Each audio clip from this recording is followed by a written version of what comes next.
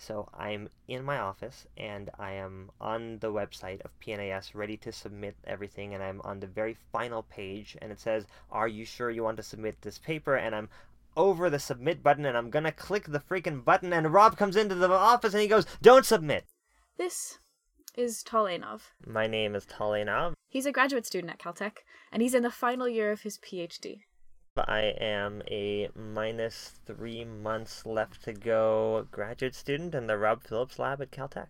What he just described is his boss, Rob Phillips, telling him not to submit an academic article to a journal. Put another way, after months of working to understand and carefully explain a complicated technical project, his boss stopped him mere seconds before the final completion step. Luckily, Tal maintains a positive outlook. Life is hard sometimes. Life is hard. But fortunately, then somebody invented audiobooks, and now life is easy and wonderful. One of the reasons I enjoy talking to Tal is his completely unreasonable optimism, which of course includes audiobooks. You can listen to them all. Life is not too short. I really believe this. But this isn't just the way he feels about audiobooks. It's also the way he feels about his science. Do you think there are any kind of fundamental limits to the extent which we can generalize biology? As a physicist, I definitely think that it's all possible. Tal works at the boundary of biology and physics, importing theoretical techniques from one field to understand experimental results from another. Tal can articulate well how he builds and learns from these theoretical models, and how he teaches other people to build them. This is a story about the productiveness of struggle, about the specific difficulties of balancing simple models with more complex understanding, and about knowing when to hit send, even when you don't have all the answers. But the best part is hearing what doing physics at this particular boundary feels like. What is the simplest extension that will get you even more, that'll satisfy your heart, green-eyed dragons, and other mathematical monsters? As a theorist, there's no better you want in physics. To take the tools that you have and be able to increase the breadth and scope. People like throwing markers against the wall, something bad's happened. I'm Heidi Klumpa. I'm Sophia Charun. And this is Not My Thesis, a podcast where we understand science via the hearts and minds creating it. Here we'll be interviewing graduate students at Caltech about what their thesis is, but also what their thesis isn't. We want to understand not just what they do, but how they do it, why they do it, and how the other parts of their life all feed into their passion for science.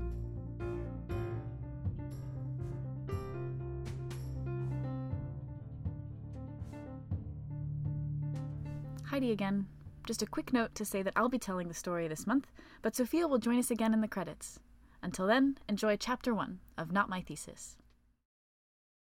I came into Caltech thinking that I was going to do physics. I was thinking condensed matter physics because that's what I did in undergrad in my little research experiences, and I came in here and I quickly realized that nobody at Caltech does high-temperature superconductor theory like what I did in undergrad.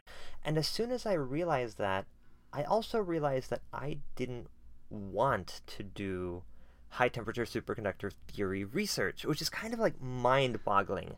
It's so obvious in hindsight, but as you're going through it, you're like, this is just the next logical step. I did this for 2 years, so I should clearly do this for the rest of my life. Obviously, I mean, what else is possible?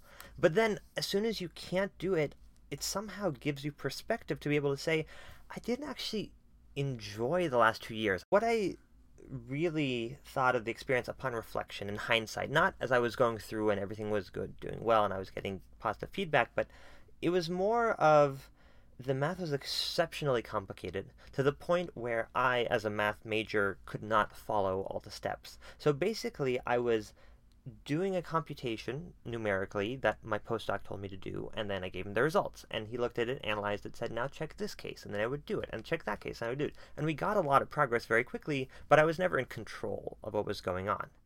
So of course, being the kind of person who believes you can listen to every audiobook, Tal decided to search for his passion by exploring the entire physics and math departments. But he still struggled to find what he was looking for. Like, oh, string theory, it's like the perpetual debate, like usefulness, very beautiful theory. What do I want to do with my life? He probably would have run out of professors to talk to, except that he discovered Caltech grad students can work in any department. At first, he thought, there's a physicist in a chemistry lab. What a loser. But when he heard more about what physicists could do in other labs, build better microscopes, design solar cells, he decided to broaden his horizons. He got help from other grad students who would tell him, My advisor is very, very smart, go talk to them. Or my advisor is this brilliant guy, go meet with them. but then he encountered some students from Rob Phillips' group who said, Our advisor is very cool. You should go and talk with him. So Tal set up a meeting with Rob, who had a physics background but worked in the biology department. I mean, you have this checklist of what you would like in your advisor, and personality's up there, and having great grad students and working on cool projects is good, and somewhere in there is being in a beautiful building, which Broad is really, really terrific. Rob met all those things, but he also met things that, after going through the whole physics and math department, I had kind of unfortunately moved off to the side as less important, like being a good teacher and being just a really cool person. I mean, these are things that you'd love in your advisor, but things that, well, if you have to live with something, you'd rather go for cool research than being able to teach, for example. Tal got to see Rob's teaching firsthand in a course called Physical Biology of the Cell, which showcases all of the unique perspectives that physics brings to our understanding of biology. Things like, what are the number, sizes, and physical properties of most molecules in a cell? Most famously, the Phillips lab uses statistical mechanics to answer these questions. Now, statistical mechanics, or StatMech for short, is a tool from physics that leverages really basic ideas from probability to describe how macroscopic properties can arise from microscopic interactions and properties. So there are a lot of macroscopic properties we can measure in biology, like how many proteins a cell makes from one gene. But statistical mechanics elegantly shows why that number is what it is, by showing how it depends on other microscopic properties of the cell, like how strongly individual pieces in this very complex machine that promotes gene expression stick to each other. To Tal, using his background to find out this why for biology's what was the unanticipated combination of usefulness and beautiful theory. So I knew StatMech, but StatMech as applied to biology was totally new to me, and it was beautiful. It's like what you want in physics, to take the tools that you have and be able to increase the breadth and scope of them. So it was amazing. I joined the lab in my head following that class. So, the physicist who never thought he would leave his own department found a fulfilling project in the biology division, and an advisor that was more than he would have ever asked for. And it was all driven by a question that had never come up in previous research projects, which he answered incorrectly on multiple occasions, and whose answer eluded him for months. What kind of science do I enjoy most?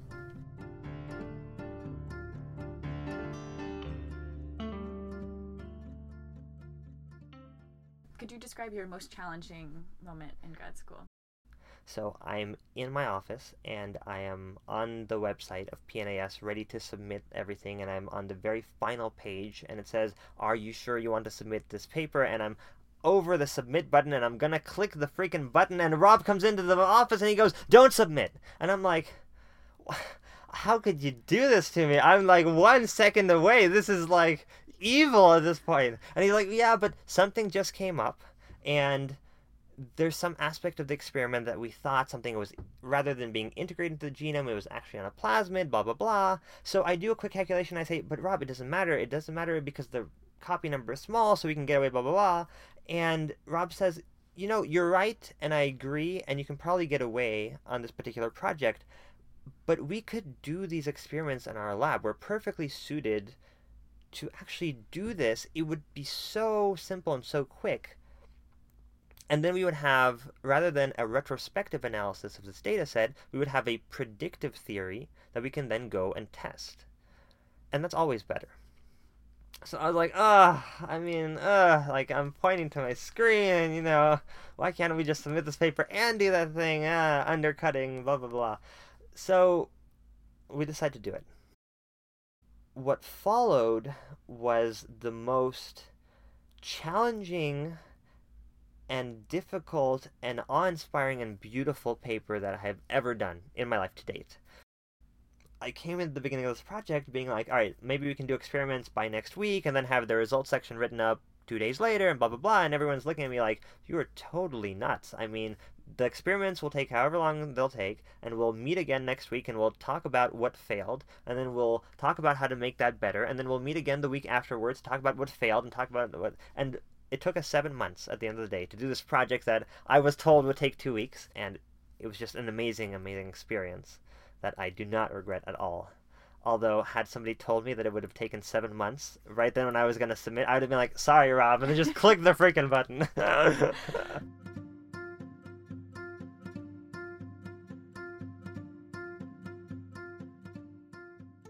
As Tal learned during his time in the Phillips lab, the physics of very small systems, like a 10-micron cell, are very unusual. First of all, we work at the molecular scale, which is very different from everything that we experience in our daily lives. A lot of what's cool about what we do is that your intuition breaks down and you go into this new world. When you look at really small cells or molecules within them, gravity doesn't matter. Things float. Things are wiggling around and jiggling, and diffusion takes place, and you put something somewhere and it just goes off a second later. If I shrink you down to the size of a cell and I asked you to swim in a pool, you would end up doing a breaststroke and not actually going anywhere at all, because you would stroke and you'd move forward, and then when you reset, you'd come all the way back to where you started. It would be like a treadmill kind of thing. It would be super, super weird. In biology, predicting what will happen in this unusual world of the cell is hard, both because it is so counterintuitive and because the number and type of interacting components are almost too large to consider everything at once. Even though we can sequence the flu virus every year, we can't predict what the sequence will be next year, or what vaccine components will be most effective against it. Anything that you want to do, like develop more efficient drugs or make a better molecule or design a certain circuit, you're going to have to use some intuition that is derived from experience or modeling or theory or whatever. Otherwise, you're just guessing in the dark and just throwing a dart against the wall. Though these strange worlds seem to break the rules of our lived experience, they still follow the laws of probability and thermodynamics. These laws are so reliable, Tal can write them as equations to make predictions about what a cell can do, most often using the tools of statistical mechanics. Just like how in physics, whenever you learn, I'm going to throw a ball at 30 degrees and it goes a certain distance, and then I throw a ball at 60 degrees and it goes a different distance. And then what you find out is you don't have to throw the ball at 10, 20, 30, 40, 50, 60. You already know. You can interpolate what's going to happen in each case. And you can answer questions like, at 45 degrees, that's how I'm going to get the furthest distance of all. So that's kind of what we're trying to bring to biology, this ability to tame the deluge of data. This highlights two of the reasons making predictions in biology is so useful. One is that you can't make every measurement. As in the case of throwing a ball, you need to be able to interpolate, or use a small set of measurements to calculate what will happen in every other possible case.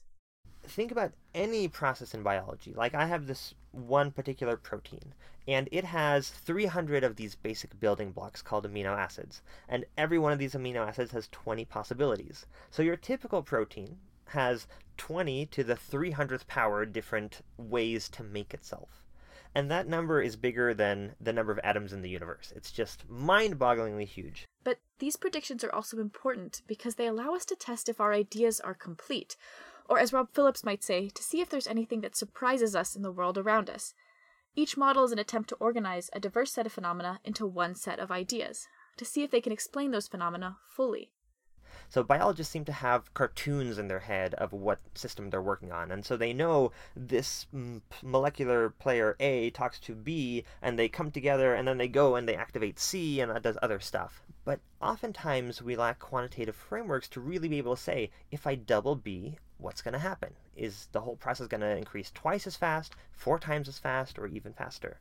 So what we do in our lab is we try to come in and take these cartoons and mathematize them so that you can really make predictions. Because if you increase B and you predict that doubling B should double the speed, but you actually see that it quintuples it, something else must be going on.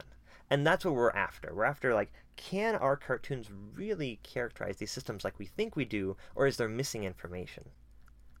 Do you think there are any kind of fundamental limits to the extent which we can generalize biology? As a physicist, I definitely think that it's all possible, and you can go as far as you want and do whatever you like. That's the dream. What can I say? He's an optimist. He's learned to be more realistic, though. If you ask me what the most challenging part of grad school is, my answer would be working with experimentalists.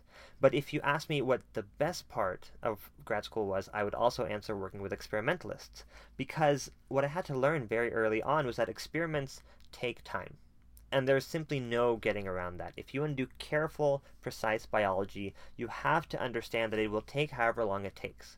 And if after a month nothing is working, you're going to have to start over, reorder primers from scratch, start at the beginning, and try again. And if after another month it still isn't working, you have to simply try again. And you continue to try again until everything works and the cloning is done and everything happens properly. Collaborating with experimentalists is absolutely essential to the dream he shares with the rest of his lab, to make biology more quantitative and predictive.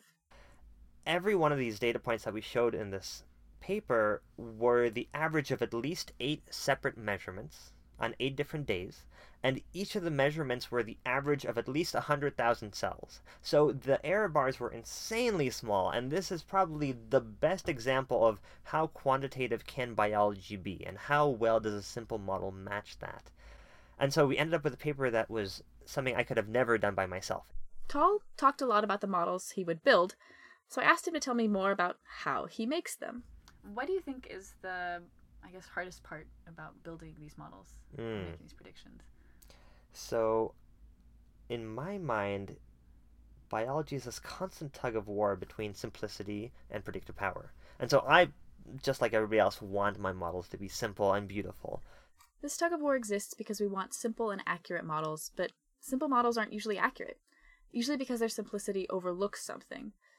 For example, we could try to predict our weather using only our latitude, since very northern and very southern places tend to be very cold. But this simple model would neglect the effect of seasons, the oceans, and clouds, so it wouldn't be very accurate. If we add the seasons to our weather model, we give in to the tug toward a more predictive model. In this case, a model that more accurately describes the weather. But now what? When do we stop adding things? We could always make the model more predictive. For instance, if we added the location of every water molecule in the atmosphere. But would such a model be useful? At some point, we also give in toward the tug to simplicity. We stop adding things so we have a model we can understand, and that captures only the most important features. For the biological models that Tal builds, this is always on his mind. And so for this project, I started off with the simplest model you can imagine. And then I said, well, this model fails because it predicts this very sensible thing that simply is not seen in the data. So then you go one level higher. You say, what is the minimal thing that I can tack on that'll make this model better? And so you do, and you see the improvement. And then you say, well, this model now predicts the following things that we don't see in the data. At this point, you make a choice. Are you satisfied with your model as it is, understanding that it doesn't fit everything perfectly, but it's still nice and simple? Or do you go one level higher? And then the challenge is, how do you extend? What is the simplest extension that'll get you even more, that'll satisfy your heart, but will not be too crazy and require tens of thousands of different interactions to go on? Tal told me about a specific model he built, where careful decisions about how to build the model add a deeper understanding to a biological process. To start, we know that nearly every useful component in the cell is a protein. But how does a cell make sure it has the right number of proteins to do the things it needs to do? Mostly, it depends on the very first step of making those proteins, when an enzyme called RNA polymerase binds a specific location on the DNA. Strong binding at that location generates more messenger RNA molecules, which eventually control how much protein is made from that piece of DNA. However, we don't know which DNA sequences RNA polymerase binds strongly to. This is because RNA polymerase is a large, shape-shifting protein that actually contacts the DNA in more than one place. In fact, there are at least 4 bits of DNA sequence that together influence how strongly RNA polymerase binds and how many messenger RNA molecules get made. But does each of RNA polymerase's contacts with the DNA need to be strong? Or maybe only a specific one? To answer this question, a group of scientists at UCLA measured the number of RNA molecules produced for many different DNA sequences that had all 4 bits of DNA, but with different strengths. To make sure they understood how the DNA sequence determined the number of RNA molecules, they tried to write a model that matched their measurements. They predicted that what mattered was the sum of the strengths of each individual piece. So, to produce a lot of messenger RNA molecules, you just needed at least some of the bits of DNA to bind strongly to the enzyme. So they had a really simplistic view where they said that segments 1, 2, 3, 4 all matter independently and additively. So I'm going to take whatever the effect is of segment 1 and segment 2 and segment 3 and segment 4 and just add them together. And I guess sort of molecularly what it is saying is that because that segment of DNA controls expression, the machinery that's expressing the gene must interact with each piece of this separately. Exactly. Even the machinery that comes in has to bind all or nothing. It binds to all 4 segments or it binds to none of them. This model is super simple and therefore is very easy to actually carry out. As expected, this simple model didn't describe the complex system perfectly, so they added some complexity that likely exists in the real system. Because these 4 DNA sequences are physically close, they probably influence each other. Specifically, when RNA polymerase binds to one of the 4 bits, it makes it easier to then bind to another bit that's close by. A more predictive model would include this, saying that binding sequentially makes binding stronger. You can add interactions between every possible component in the system, and then you are guaranteed that you will always fit all the data. That's what they did in the original paper, and indeed by adding 1,000 different interactions, you can fit the 10,000 data points that you have.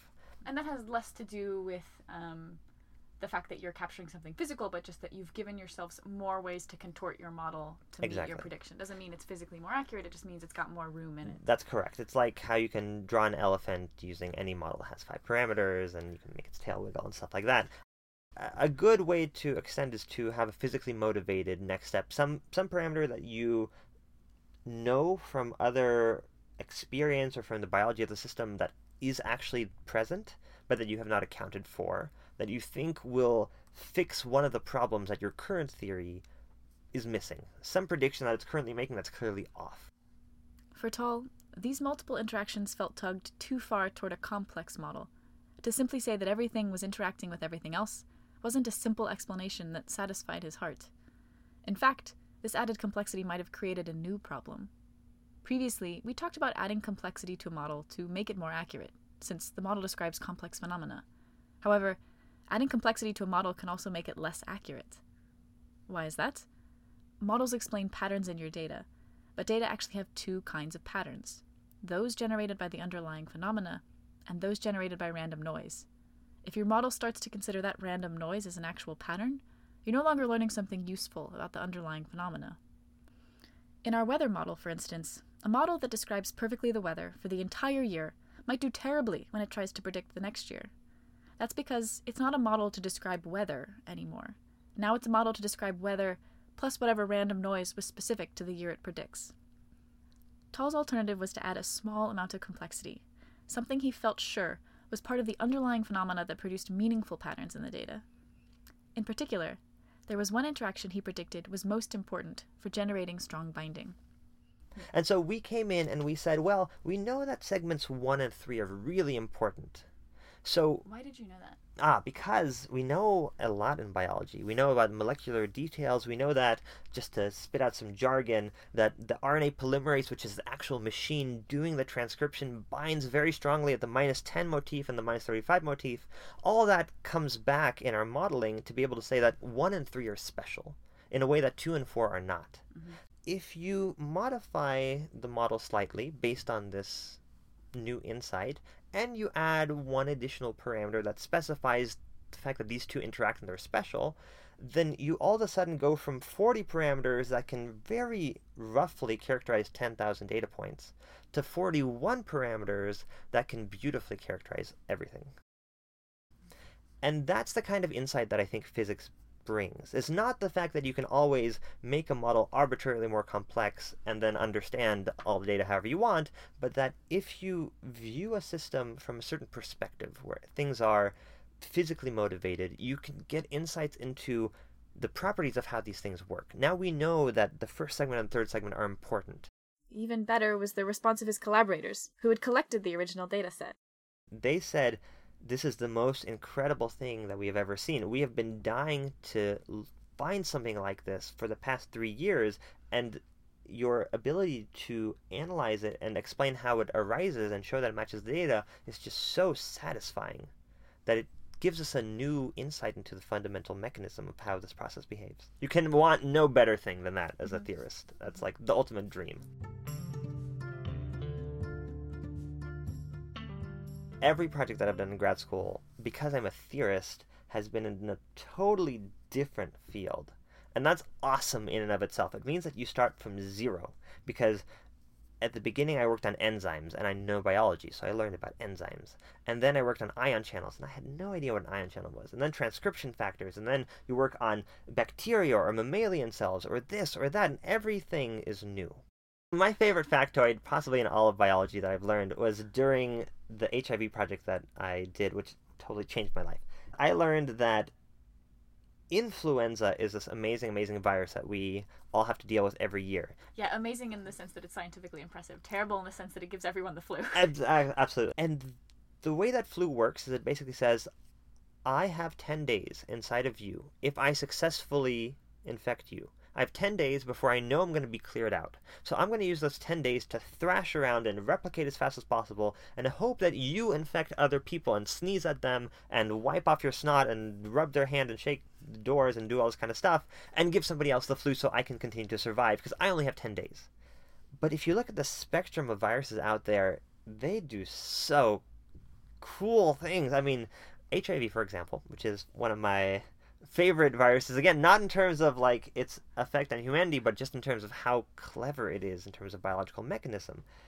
It turns out that HIV is the crappiest virus you can imagine. So it's very uninfective. It's so uninfective that if I give you HIV positive fluid and I inject it into your body, the odds of you getting HIV are only 0.2%, which is really, really obnoxiously small. Especially when you consider the fact that if I sneeze at you when I have the flu, you will get the flu. But the trade-off that HIV makes is once you have HIV, you have it for life, because our bodies really can't fight it off. Tal got into viruses because of a collaboration with Pamela Bjorkman, a biology professor at Caltech, whose lab is 2 floors up from Tal's. I mean, we talk about like experiments to change your life. This is one of those cases that totally changed my life completely, and it's actually reshaped where I'm going to go off to postdoc next year. So Pamela Bjorkman came and gave a group meeting at our group, and she was presenting her HIV system. Everything was new to me. It was beautiful. It was mind-boggling. What she had was basically a way to engineer antibodies. The reason being is that antibodies are our primary defense against these viruses. So you can imagine if flu is like this sphere with a bunch of different spikes, hundreds of spikes going through it. It's like a porcupine. Then it uses each of these spikes to try and grab onto your cells. And each of these spikes might bind weakly, but because there's so many of them, then collectively they're very strong. It's like Velcro, where every one of the little hooks that it has is very weak, but you put one Velcro piece to another, and it's really hard to rip them off. So influenza is the same way. It kind of tries to latch onto you with many, many, many different hands at once. Mm-hmm. And our immune system uses this many hands to also fight off influenza. So our antibodies are these Y-shaped things, and they use their 2 hands to bind to one spike with one hand and another spike with another hand on influenza, and once they have both arms bound, they're basically stuck on there forever. Because one hand might dissociate, but it's still tethered in place by the other hand, so it'll just quickly grab back on. And then maybe hours later, the other hand will dissociate, but it'll just quickly grab back on, and the odds of you unbinding with both hands at the same small instant is very, very low. So influenza gets wiped out in 10 days because our immune system fights against it so effectively. Like Tal explained before, HIV has a different infection strategy, which also means it interacts differently with our immune system. But HIV is a completely different story. HIV is the same size as influenza. It's like this sphere, but rather than having hundreds of quills inside of it, hundreds of spikes, it has 10. And so it's decided to go down this path of, I'm just going to have 10 different binding sites for your cells, which means I'm very uninfective. That's why HIV is really bad at infecting new patients. But it means that once you have HIV, you're going to have it for life because our antibodies are really bad at defending against it. Because these Y-shaped 2-handed antibodies that we have can bind to one spike with one hand, but they can't reach any other spikes because they're too few and far apart. So what ends up happening is that our antibodies will bind with one hand to HIV, and then they'll let go. And when they let go, they're not tethered in place anymore. They'll float away, and it'll be hours and hours and days later before they can come back and bind again. So you end up having a very weak immune response against HIV. So, to summarize, we can think of viruses as being covered with spikes. These spikes are what make viruses infective, since having more spikes makes you more likely to stick to a cell, enter that cell, and produce more virus. However, more spikes also makes you stickier to another molecule, antibodies. The immune system uses these 2-handed antibodies to recognize foreign invaders, like viruses. So, having more spikes makes a virus more infective, but also more likely to be recognized and perhaps cured by the immune system.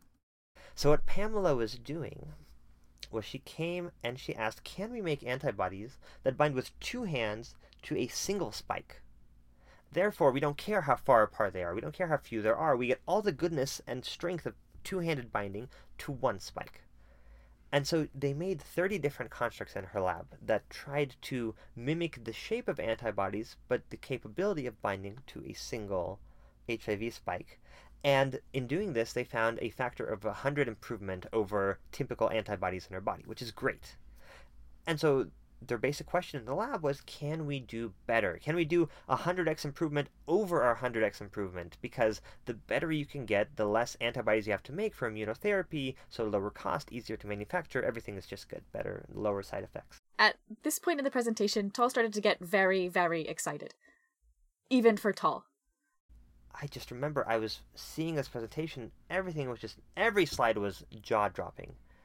And then they got to this modeling slide, and I was like, really? And so I remember I stood up during group meeting, and I was like, this is such a beautiful system, but we can do a much better job in terms of modeling and predicting what you should do from here on out to get the best possible antibody.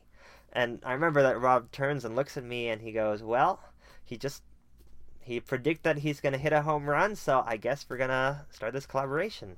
And that's how it really began. I mean, this was a project that really ultimately ended up being my favorite project in grad school. Don't tell Rob. This project was about building a model to predict the most effective antibody for fighting HIV. This draws upon the usefulness of models we talked about before, where you can interpolate and then reduce the number of measurements you have to make. They were trying to model how they can build the optimal antibody, how big it should be, how stiff it should be. How can you make this thing bind to a single spike as best as possible? Mm-hmm. As a function of sequence? Or? As a function of the size of it and the flexibility of the antibodies. So they made 30 different ones, but each one takes time and effort and money to make. And what we were able to do is predict not just what the optimal configuration should be for Pamela's two-armed antibodies, but then we said, if you add on a third arm, then you can get even better, 100x better than what you currently have. And everybody got very excited, and they got a new grant, and the postdoc in their lab started to actually make these three-armed constructs. And again, as a theorist, there's no better compliment than somebody coming up to you and saying, this is such a cool idea. I'm going to go and spend months of my life to try and pursue it and see if it actually works. This was also a unique moment in Tal's life with respect to his career.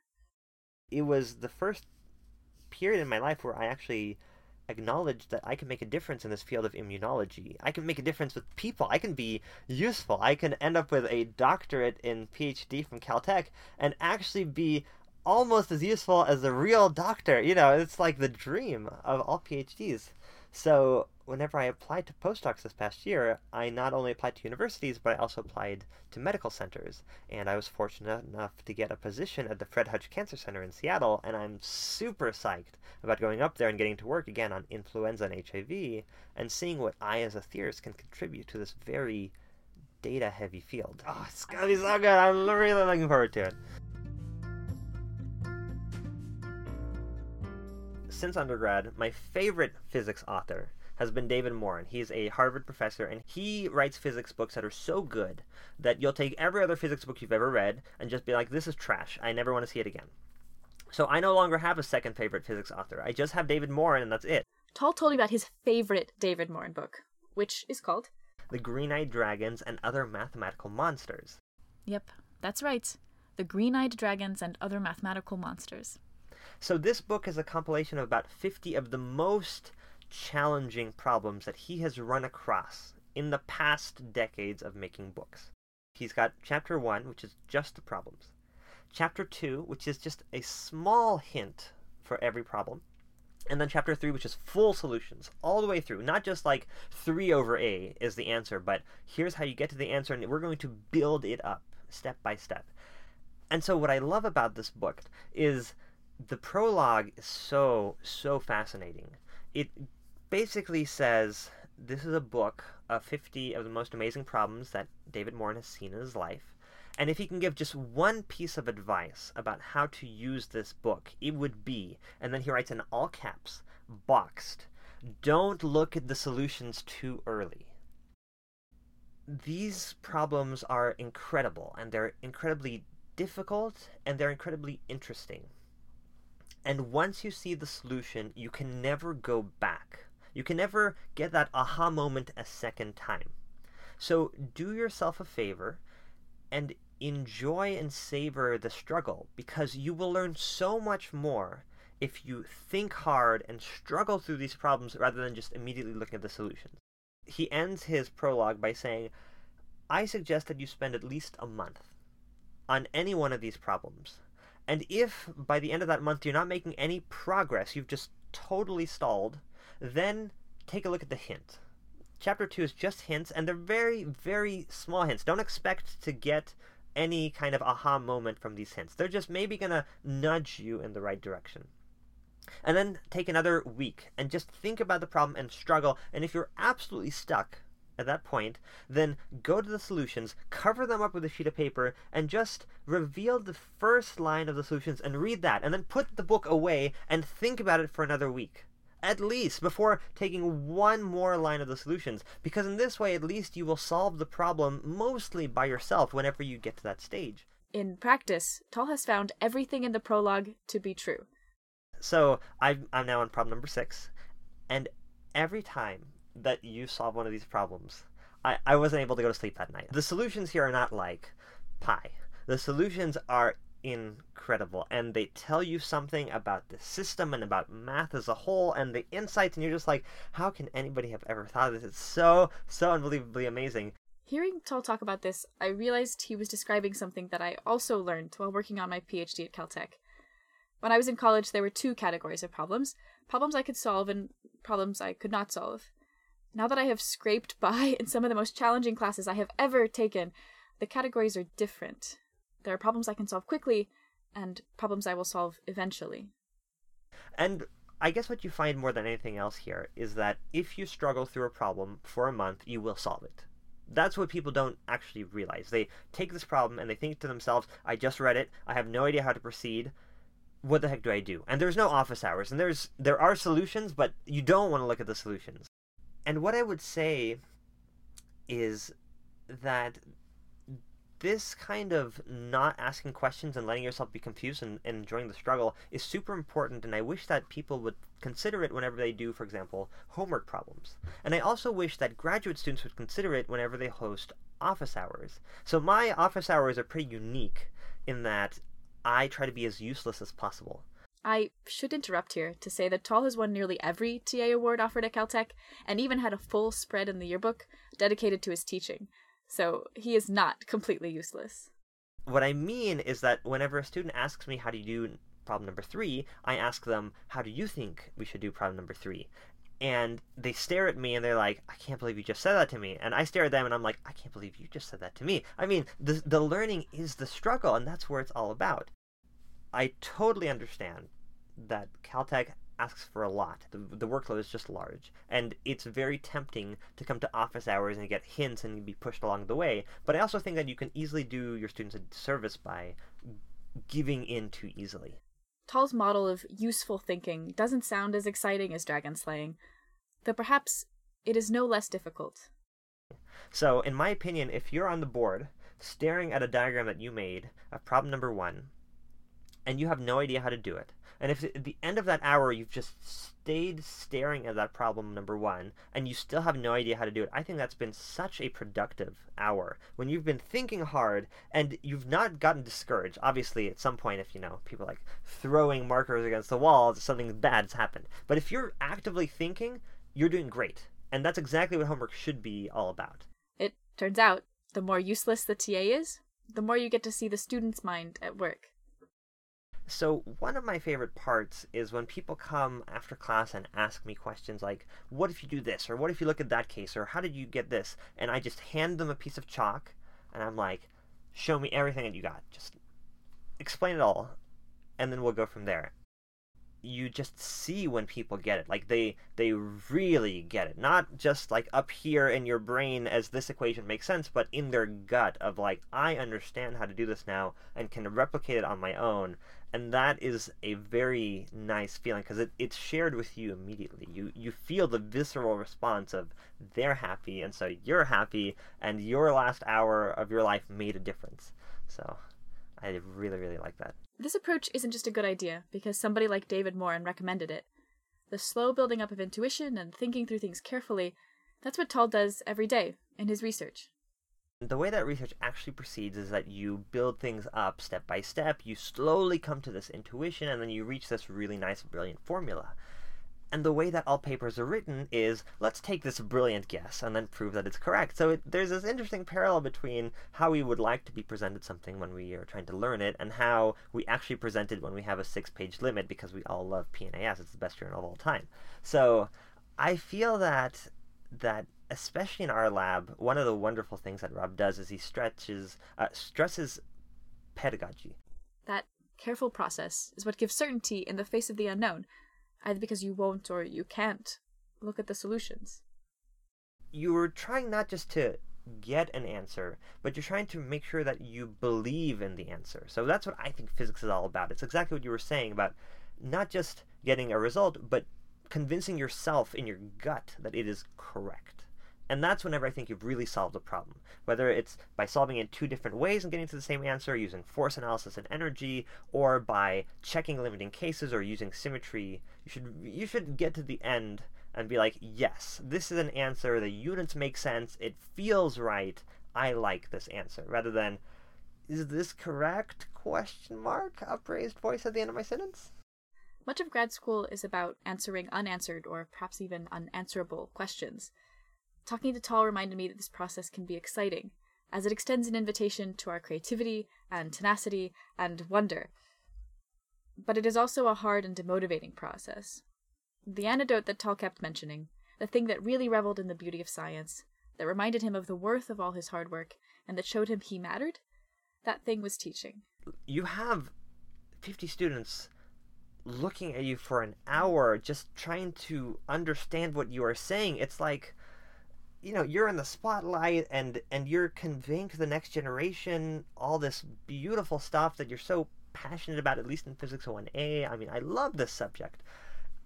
What more can you want in life? This is like, they don't have to be there. Like, they could go to other sections, they could not go to any section, but they've chosen to be there and listen to you. It's like as if I have something worthy of conveying to these people. And at the end of the day, like, what's the difference between me and them? I've taken 2 more classical mechanics classes than them, and a lot of other physics classes, but it's not like them and a professor, which is just decades of experience. So it's really interesting. It's fun, and it makes you happy about, like, look at how far I've come, and look at what I know, and look, the fact that I read all those physics books in my summers, it pays off.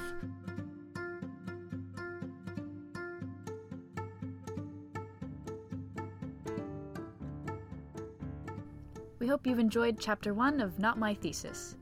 This episode was produced by me, Heidi Klumpa, with help from Sophia Charan, the brown-eyed dragon of Not My Thesis. We'd like to thank Allison Kuntz, Ollie Stevenson, Alessandra Zoka, Brenda and Gokul Subramanian, and the hosts of Biosphere, who all provided invaluable feedback and have 2 hands like an antibody. And many thanks to Tal Einav for bravely agreeing to be the first interviewee and inspiring us to make more beautiful things.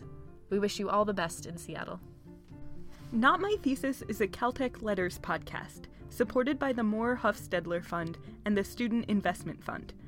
Our music is by Blue Dot Sessions and our artwork by Usha Lingappa. Look out for Chapter 2 next month. You can find us on iTunes, Stitcher, SoundCloud, as well as the Caltech Letters website. If you would like to make Not My Thesis more infectious, please share it with your friends or leave us a review on iTunes. Even better, send us an email at notmythesis@gmail.com with questions, stories, or possibly even your thesis.